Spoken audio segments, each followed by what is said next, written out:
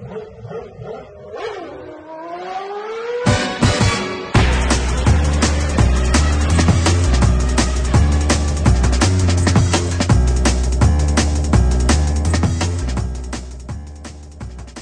and welcome to episode 25 of the F1 show for the 2008 Malaysian Grand Prix. This begins our second year as F1 show, so Jim and I celebrated the show's paper anniversary this year with fresh race results stats. I'm Robin Warner. And I'm Jim Lau, and although the race was more straightforward than last week's, there's still plenty to talk about. The country of Italy took a collective sigh of relief. As Kimi Räikkönen cruised to victory to claim his and Ferrari's first win. This catapults Räikkönen to second in the Drivers' Championship with 11 points. Several seconds behind, Robert Kubica grabbed second for BMW Sauber, a satisfying result for the young Pole after being robbed of a podium last weekend. The highest finishing McLaren came third in the hands of Heikki Kovalainen, who drove smart and clean all weekend to finish where he qualified. Kovalainen's teammate, Lewis Hamilton, could not make his way around Jarno Trulli and had to settle for fifth. This gave Trulli and Toyota a very solid fourth-place finish, an encouraging result for the Japanese powerhouse. Hamilton may well have finished better had things not gone so Barney in his first pit stop. More on that later. Nick Heidfeld muscled his BMW to the fastest lap of the race, but managed merely sixth fastest for the race distance. While Webber and Alonso rounded out the final points-paying positions, Webber holding off Alonso for seventh and putting his Red Bull team on the Constructors' Championship board with 2 points. Well, Jim, this race result was a bit more of what we expected based on preseason testing. What did you think? Well, the Ferraris are back on top, and with Felipe Massa having the pole and then Kimi Räikkönen in second spot, although I'm not quite sure what happened with Massa, man. He wigged out partway through the race, 30 laps in, about a little over half distance, and just spun off the track, and it's really disappointing to see Massa out again like that. Second race in a row. I mean, 0 points on the board for the guy who should be, one of the top 4 drivers in the sport. So that's definitely got to hurt for Ferrari, and they really got to be putting the pressure on Massa at this point because he's 14 points behind behind Hamilton and 13 points behind Kimi. He's got some work to do. Well, Ferrari, with Massa's performance aside, Ferrari, the vehicle, the car showed amazing pace. They had 1-2 in qualifying. They were well ahead of anybody else, and they outpaced the field during the race before Massa spun. Now, Massa actually grabbed the pole from Räikkönen, and now we suspected, just like about everyone else, that Räikkönen was heavier on fuel, and he was, but not by that much. Only a lap based on when they came in for their first pit, but the car was very strong. Räikkönen was able to match Massa, and then once Räikkönen got his open lap, he was able to pass Massa in the first pit stops, and then cruise to victory without too much trouble. They were both driving each other pretty hard until Massa had his incident that you talked about, which, as far as we can tell, was just purely a mistake by his part, which is 2 DNFs. He's 0 for 2. Yeah, and that played perfectly into Kimi Räikkönen's hands because he was... Räikkönen's only competition really was Felipe Massa throughout this race. I mean, the two of them just walked off in front of Robert Kubica, who was doing a solid place in third, but just did not have the pace to match the Ferraris. So when Massa, the instant that Massa was off track, Kimi Räikkönen was no longer racing him and could dial his pace back down just to match Heidfeld, or to match Kubica, just to stay ahead. So as far as Kimi is concerned, he was just conserving the engine because it's got to last another race weekend, and just driving it home at that point. So. Couldn't have gone any much better for Kimi, but yeah, he was over 20 seconds ahead of Robert Kubica at the time and had no reason to go any faster than he needed to. Exactly, and there wasn't a whole lot of passing on track in this race. A lot of it was in pit stops and pit strategy. For example, Mark Webber, who was holding up Lewis Hamilton for a while, ended up Hamilton passed him in the pits, and there was some sort of trickery with keeping out Hamilton pretty long on his second stint, and then doing a really quick pit stop to get just a dash of fuel and get back out. So there was a lot of sort of the strategy involved, and that's how Räikkönen actually passed Massa as well. It was not on track, which is less exciting than the on-track passes. Obviously, a good battle with a well-executed pass, I think, is sort of the best thing to watch. And having it work its way out in the pits is still part of the strategy and still interesting, but not quite as exciting as really seeing it play out right in front of you. Yeah, this definitely wasn't the free-for-all that Australia was. It was a more behaved F1 squad, but it was still an interesting race just the same, and I think probably slightly more telling of what's to come for the season. Australia, there's so many DNFs and stuff, it's really hard to sort out who was really quick, and as we go out throughout the podcast, you're going to hear more about that. But McLaren and Lewis specifically did not have the pace that they had last weekend. Well, they didn't, but I think also, obviously, the result is also affected by the fact that both McLaren drivers had five spot penalties for impeding other cars during qualifying. That's sort of the big story we haven't really touched on is that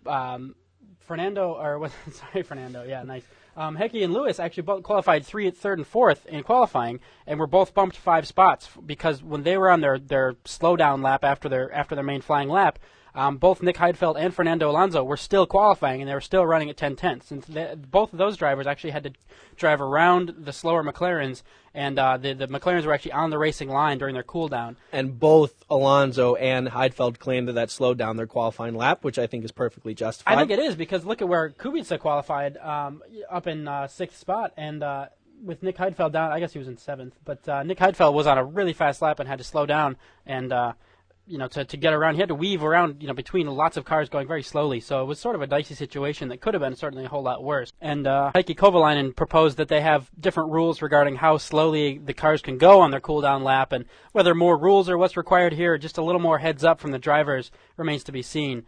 But either way, that's what set the McLarens back and set Lewis Hamilton back to mid-pack.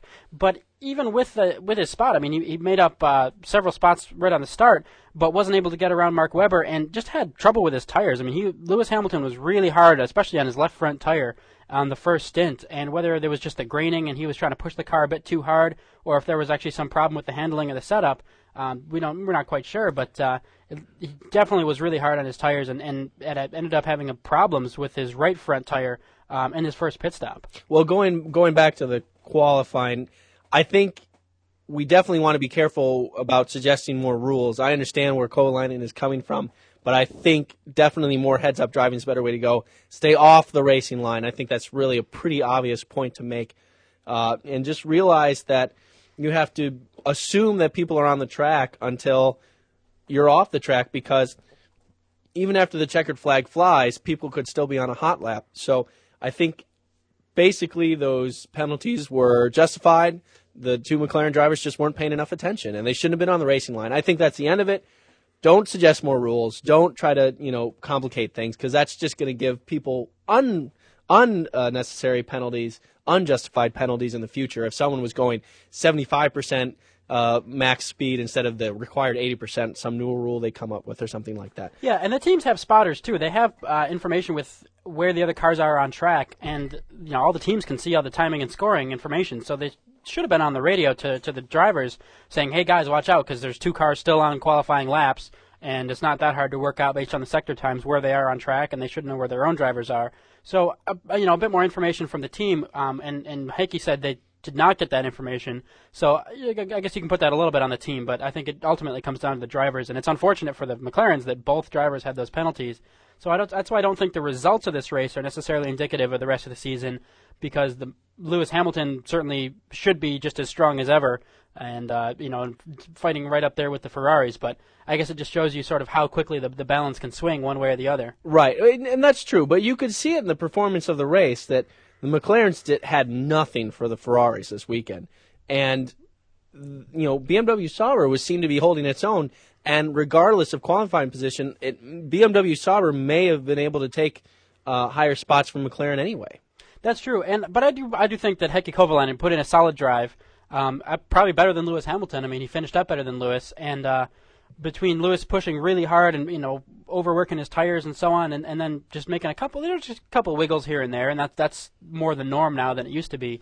I think on their first pit stop, Lewis adjusted the balance of the car a little too much to the front. He added a lot more front wing to try to combat downforce. Yeah. Then the rear became really loose, and I think it's pretty obvious that he just didn't have the setup quite right. Yeah. Whereas Heikki's drive seemed to be just more drama-free, which that's usually sort of a trademark Lewis thing. But hey, that's how it goes. So I think good for Heikki to show some form in the team and not just show that he's second fiddle. He's not Massa to the Raikkonen of Lewis Hamilton. Well, let's talk a little bit about Hamilton's first pit stop.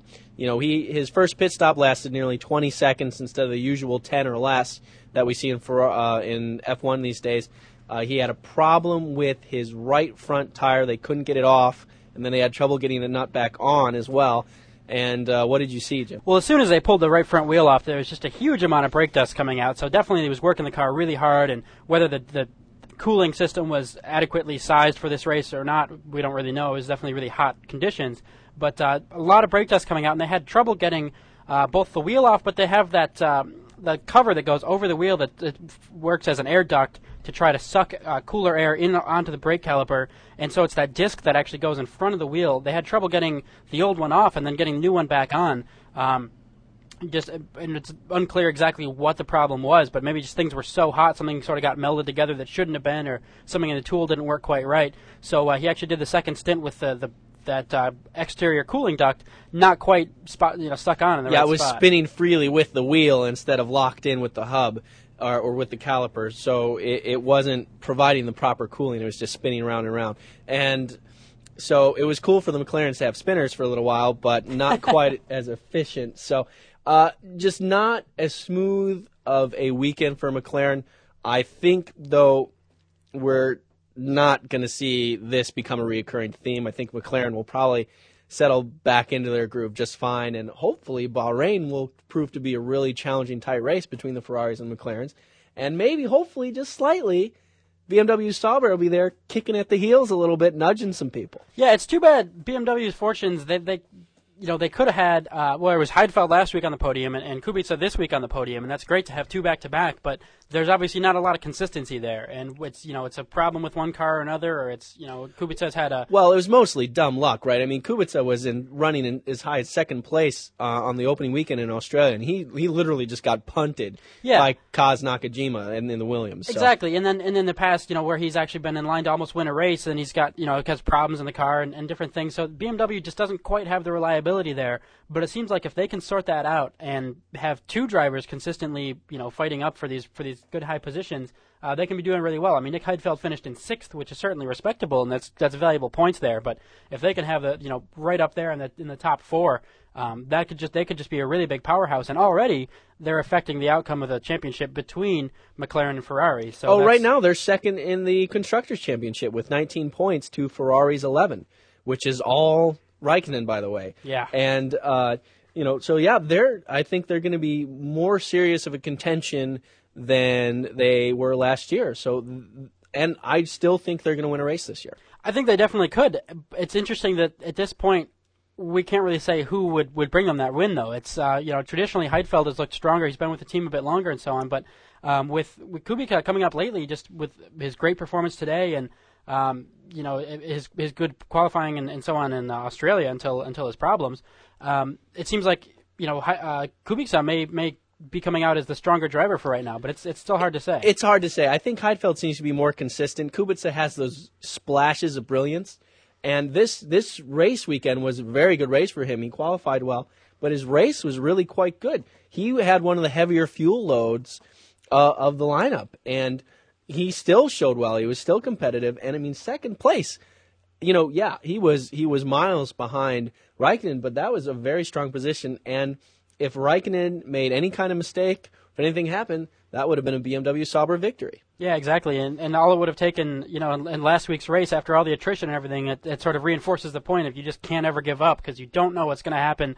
You could be behind Felipe Massa, and he may just spin off into the gravel for no apparent reason. Absolutely. And you got to be there to take advantage of that. And once again, Nick Heidfeld did score the fastest race lap of the race. So allow myself to introduce myself. Yeah, we got to give him credit for that. Definitely. That's. So that BMW Sauber was the fastest vehicle this race, kind of. Not, you know what I'm saying. Yeah. So I think that's going to be a very serious car.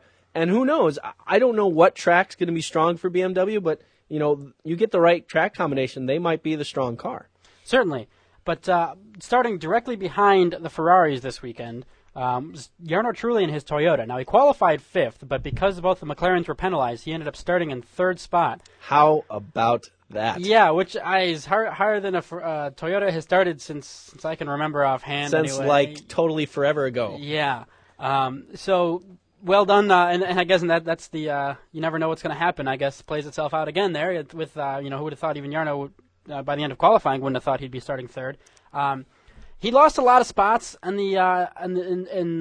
the first couple of laps. I mean, Jarno's not I wouldn't brilliant. say he lost a lot of spots. Well, he was down like 2 or 3 spots, which pretty is quickly. so for Jarno Trulli, he broke even. That's roughly breaking even for him. That's about If he only loses 2 spots on the opening lap, he's like, yes. And those 2 spots were gimmies anyway from the McLaren. So nailed it. So fair enough. Timo Glock, his teammate, unfortunately though, he glocked it. yeah, well, he had. Timo Glock is proving that he can fill Ralf Schumacher's shoes, and after all, so and actually crashed spectacularly one way or another. that's great for Toyota. No, I mean I don't know. Glock had a run-in with was it Nico Rosberg? Nico Rosberg on the first lap. It was kind of hard to say whether Glock pinched Rosberg off or if Rosberg was trying to be a little bit aggressive, trying to undertake on the inside late. It happened in the carousel turn between the 2 straightaways. It's really hard to tell, but Either way, Nico Rosberg ended up having to go into the pits early to get a new nose, but since he missed the pit entry because it was so close to the pit entry, Nico had to do a slow lap around without a front wing and then go into the pit. So that just kind of messed up Nico's days, but not as bad as Glock. Glock was done. Yeah, Nico ended up 14th, but I mean that always sucks, especially in your second Grand Prix, or I guess he's done a couple of Grand Prix, but his second Grand Prix with his new team Toyota for Timo Glock to be out in lap 1. And just have to pack up and go home at that spot. At that point, is really too bad. But even then, I mean, you look at qualifying times again. Glock was 10th in qualifying compared to Trulli's 5th in terms of pure speed here. So, I think Trulli so far is definitely carrying the team. Now we have to give Glock some time of 5 or 6 races to get comfortable, but so far he's not performing as well as Trulli. Yeah, but good work Trulli this weekend. He didn't the battery box didn't catch fire underneath him or anything, so that's he didn't have to hop out of the car in screaming pain or anything like that. So good work, and he held it all together, and the car stayed together for him for the race. So fourth place. I mean that's very, very healthy. That's 5 points for the team for Trulli. I mean it's quite good. Yeah, definitely. I mean that puts them ahead of let's see. He's eighth in the Drivers' Championship now, ahead of Kazuki Nakajima, just behind Fernando Alonso. So, really very solid for him. And, if Toyota can keep this up, I mean, Toyota is one of the teams that has showed good performance in the first 2 races. Williams was hot and cold. Honda's been hot and cold. Renault has been, a little bit hot and cold, although Alonso's been strong. And so Toyota, I think, has a serious car this year. And, I mean, it's obviously only 2 races in, but they're ahead of Red Bull Renault, they're ahead of STR, Honda, Force India, and Super Aguri. So, they're still, whether they're not really best of the rest, I mean, there certainly is a big gap to Williams, but there seems like they're competitive with Williams and Renault, and could, still be sort of a factor in the Constructors' Championships. Yeah, I think you're referring to BMW Sauber, but absolutely, what did I say? You said Williams. Oh, it's okay, you're still confusing the two from the good old days. No, Williams Toyota, man. I was talking about Williams. Oh, were you talking about Williams? I was talking about. They're fourth in the Constructors' Championship, and Toyota is 6th. So they're still okay. They're within only 4 points of each other. Well, I only tried to correct you incorrectly because Toyota factory team actually outperformed Williams Toyota quite handedly today, and it's only been 2 races. So, I think there's fortune. I guess Williams had a really strong first weekend. So.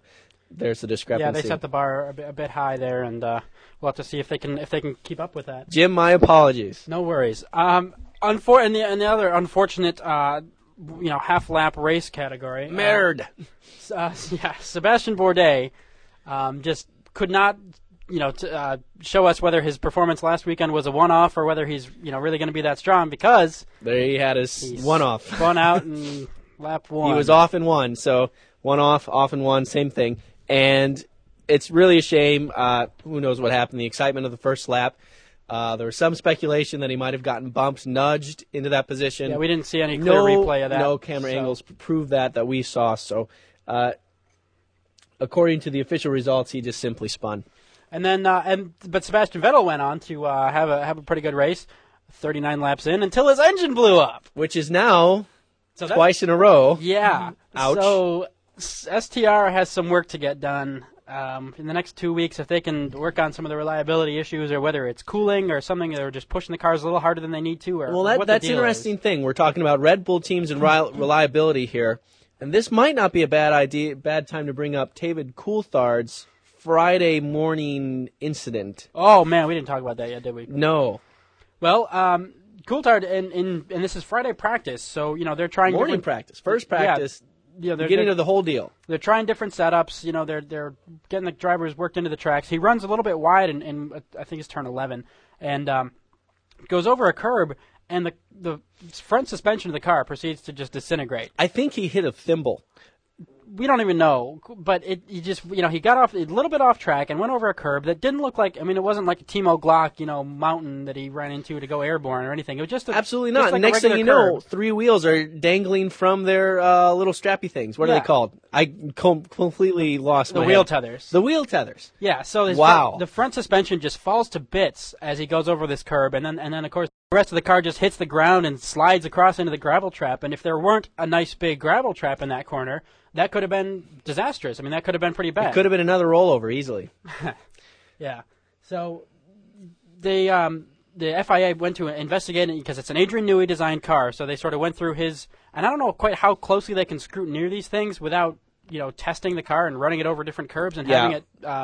If they can look at the designs and the plans and so on, but there's got to have been a lot of brilliant people that have already looked at the designs and plans and determined it was okay. But it was basically a, hey, Red Bull, WTF here, what's going on? Your car disintegrated. Yeah, like, are you working so hard on performance that you're forgetting about safety, or what's the deal here? So, is Adrian Newey trying to push the envelope a bit too far?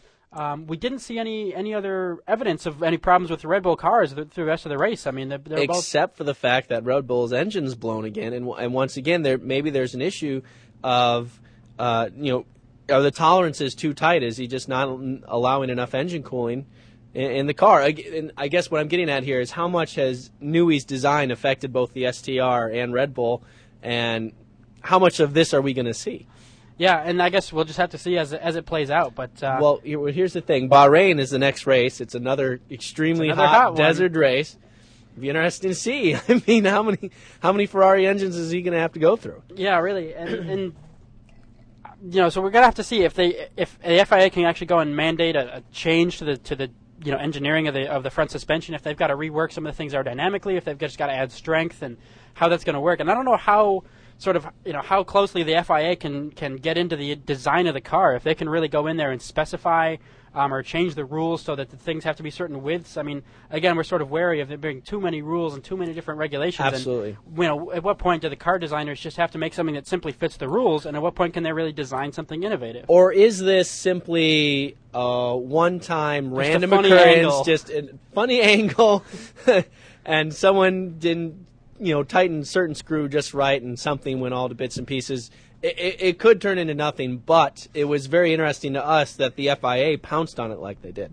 Yeah, certainly, and we'll have to see if they come up with any announcements or anything, but they haven't been, Red Bull has not been penalized in any way. And other than the fact that they had to rebuild the bloody car after Friday. Yeah, but not by the FIA. That was by their own Coulthards crashing.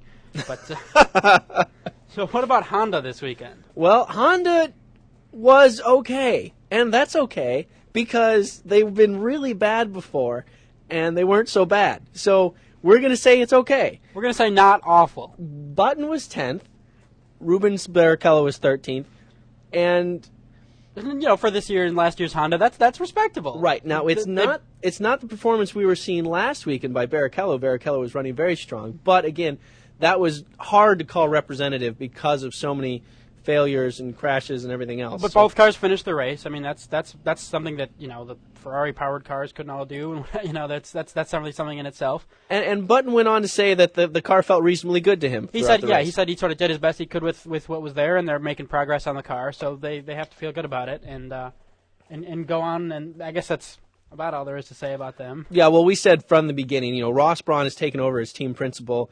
We think he's going to do great things with the team if anybody can. But I still believe firmly it's going to take 1 year before you see any real progress. Hopefully they'll be able to continuously pick away at it and improve and maintain a solid mid-pack result. But we're not going to get anything beyond that from them this year, I think. And it's too bad because this is Honda. and Jenson Button has won a race, and Honda used to be this glorious engine manufacturer in the sport and all that, and just whoa! There's still a glorious engine manufacturer. My CBR is sweet. Okay, fair enough. But although that was made how many years ago? I mean, come on. Fair. So that's fair. Also, it's not an 07 or 08. So tit for tat, I suppose.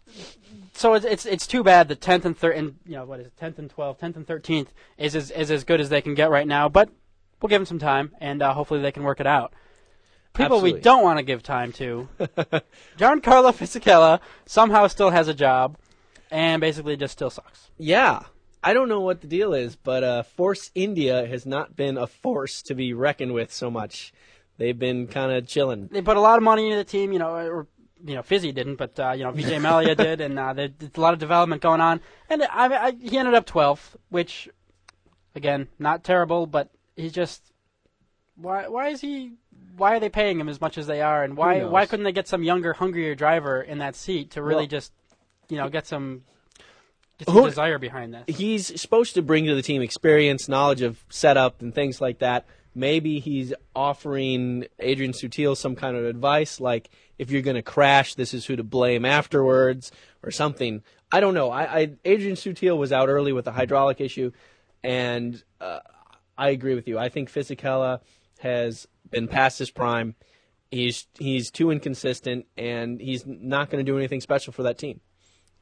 But you know what? I'll also say this. It's kind of a backmarker team, and he can do less damage in the back than he can in the middle. So that's true, I guess. Because when Alonso was running away with his championships in 05 and 06 with the Renault, and Fisichella was right there in the same car, he just had nothing. And now I guess he's still got nothing, but at least he's in a backmarker team. So maybe you can blame it on the car now. True. It's not the car.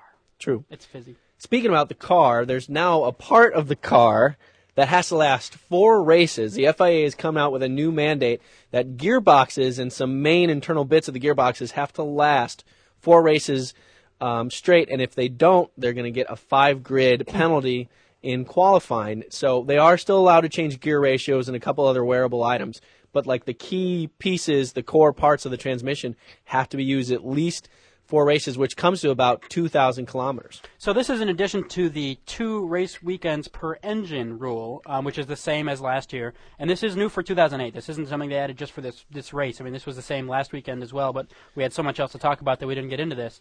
But so the gearboxes have to be designed just that much more robustly. Like Robin mentioned, they can change the internals to get the different gear ratios, but the actual case of the transmission, which I think is a load-bearing part of the car still, and they just have to do that much more R&D, and I still think it's questionable how these things really save costs. I mean, ultimately, this is a cost-saving measure. You have to physically build fewer transmissions, right? But there's so much development. But there's more work. R&D now. Yeah, there's so much more development work, and I guess the transmissions they end up with are that much better.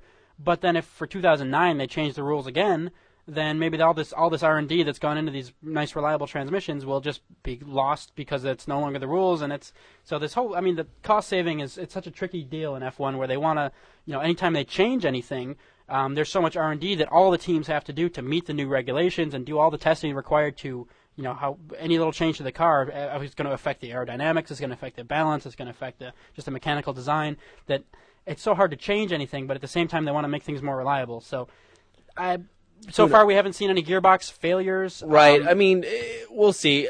Well, some people blamed failures on gearboxes last weekend, but I don't think this was, a horrible idea or a brilliant one. If they wanted to do this, I don't see why they couldn't just attach a 2-race requirement to the transmission to go on par with the engine, but I'm not in the FIA, so what do I know? Yeah. So we haven't seen anybody penalized for a gearbox change that I'm aware of anyway. So no, we'll have to see no, I'm not sure that's true. I believe wasn't Glock penalized? He was penalized 5 spots last race for blocking, and then another 5 for his gearbox. I thought. Oh, was it? Okay. Yeah. I stand corrected. Let me look into that. All right. Well, so I guess that may have affected our outcome a little bit, but because Glock, he qualified 10th. But this was the first race weekend. Yeah, but he would have taken that penalty, although he started 10th. So he didn't have any penalties for this weekend. But I guess, if over the course of the weekend, because Fridays don't count for the engine rule. And I'm not quite sure if I guess if the teams just put in a spare testing engine into the car and go run as many laps as they can. And if they blow it up, no worries, they can put in another test engine. Which is why I don't think these things are really saving that many, that many dollars here. Then they put the race engine back into the car for actual qualifying and racing. So as far as the FIA is concerned, a race weekend means Saturday qualifying and Sunday racing. Yeah, and not the Friday practice. I'm pretty darn sure that that's what happened because Glock qualified 9th for the Australian Grand Prix, but then started the race 18th, and I think someone else was bumped back or something, and so we ended up 18th, which is 9 spots instead of 10, but I think that's what happened. So yeah. we did see that rule come into play, although, again, I agree with you. Ultimately, it's going to be fairly insignificant throughout the course of the season. Unless Ferraris they start or blowing up. McLarens really start having some failures, and I guess once we get to the 4th race, we'll have to see if who is all still standing and who isn't, if anything. But again, that's one of those we're just going to have to sort of wait and see how the new regs are really going to affect on-track racing and actually affect the Drivers' Championship, because that's more likely to affect the teams lower down in the order, and maybe mix things up at the mid-pack or in the near the back. But I just hope it doesn't hurt. And I guess when you're at the back of the grid, a 5-spot grid penalty may not be that big a deal. If you're going from 21st to 22nd to Super Aguri or something, then it's not a big deal. But I always hate to see it sort of hurt the little guys. But they need all the help they can get. Yeah, well, there it is. So this race wasn't quite as exciting, quite as teeth-grinding as the last one, but that has not stopped the F1 show for being exciting and teeth-grinding. We still got all sorts of new things coming. We've got, first of all, our brand-new Super Pimp studio setup here, which I'm absolutely in love with. Yeah, we may actually have to take a photo of what we're doing here and post that up on the Facebook page. There's a lot of cables. There's a whole mixer and a whole new display so we can look at the race results. We have a central display system. Try not to say anything that's too incorrect. An SDS. No, CDS. Damn it. There you go. But we want to thank Central should be spelled with an S. And then we could call it SDS. I'll look into that. I'm going to talk to the dictionary about that. But we want to mention, just visit F1show.com. There's links to everything we do there, whether it's the Facebook page. Leave us a voicemail on Skype. You can actually be on the show. If no one has done that yet. Yeah, really. Guys, be on the show. Come on, let's get our fan base on the show and become part of it. Let's get pumped. Here. Let's get excited. So you can just click right through on F1show.com. You can leave us feedback. You can leave us comments on our different posts. Jim, hold on. Felipe Massa is the greatest F1 driver to have ever lived. If you disagree with me, call on Skype. All right, go ahead. All right. There you have it. There's your challenge. Massa is the greatest. Only to be possibly eclipsed by Ralf Schumacher. I think he's just the greatest of the great. All hail Ralf Schumacher. That's got to get some feedback. Somebody's got to reply to that. I think you got to be some vein popping on someone's forehead somewhere. If you don't have Skype, or if you don't feel like having your voice on our show, which would be awesome, you can just email us, feedback@f1show.com, or, of course, visit our Facebook page. There's a link to it right on the f1show.com site. Speaking of that, I want to thank everyone who has posted. Absolutely, and thank you for all the Facebook fans. This is great. We're getting more fans. I don't want to say every day, but we're getting more fans every show, and we're absolutely loving it. We encourage you guys to start conversations and get to know each other better, and we really like the idea of a lively, sociable F1 community, and we want the show to be, kind of live off of that energy of everyone just into the race series, Yeah, so if you guys, again, have ideas on, things you'd like to hear more of us cover or things you don't want to hear about, let us know, because we want to, we're not just talking for the sake of us talking. We want to, know what people are going to like and what people are going to be interested in. And our page, we are set up so you guys can be fans of us. It's a little bit different from an actual group in that Robin and I have total sort of control over the whole page. It's not, I guess it's less of a democracy and more of a dictatorship in the Facebook world. It's our stuff. But what's cool about it is we can sort of see who's into our show and what their interests are and so on, and also we can actually put updates out. So when if we have another video coming out, or we have big deal if we're coming to one of the races or something like that, and we want to meet up with some fans, we can actually send out an update that will show up in your inboxes. So it's a little bit more of a one way where we're sort of sending information out. But fans can post photos and videos. If you go to any of the events and have any cool video clips or photos, certainly by all means post them up. And or start a discussion, perhaps. That would be awesome. That would be brilliant. We try to drop in whenever we can to answer any questions people have and go from there. So I think that's about it. No, that's not it. You don't want to forget about our super awesome, lovely sponsor.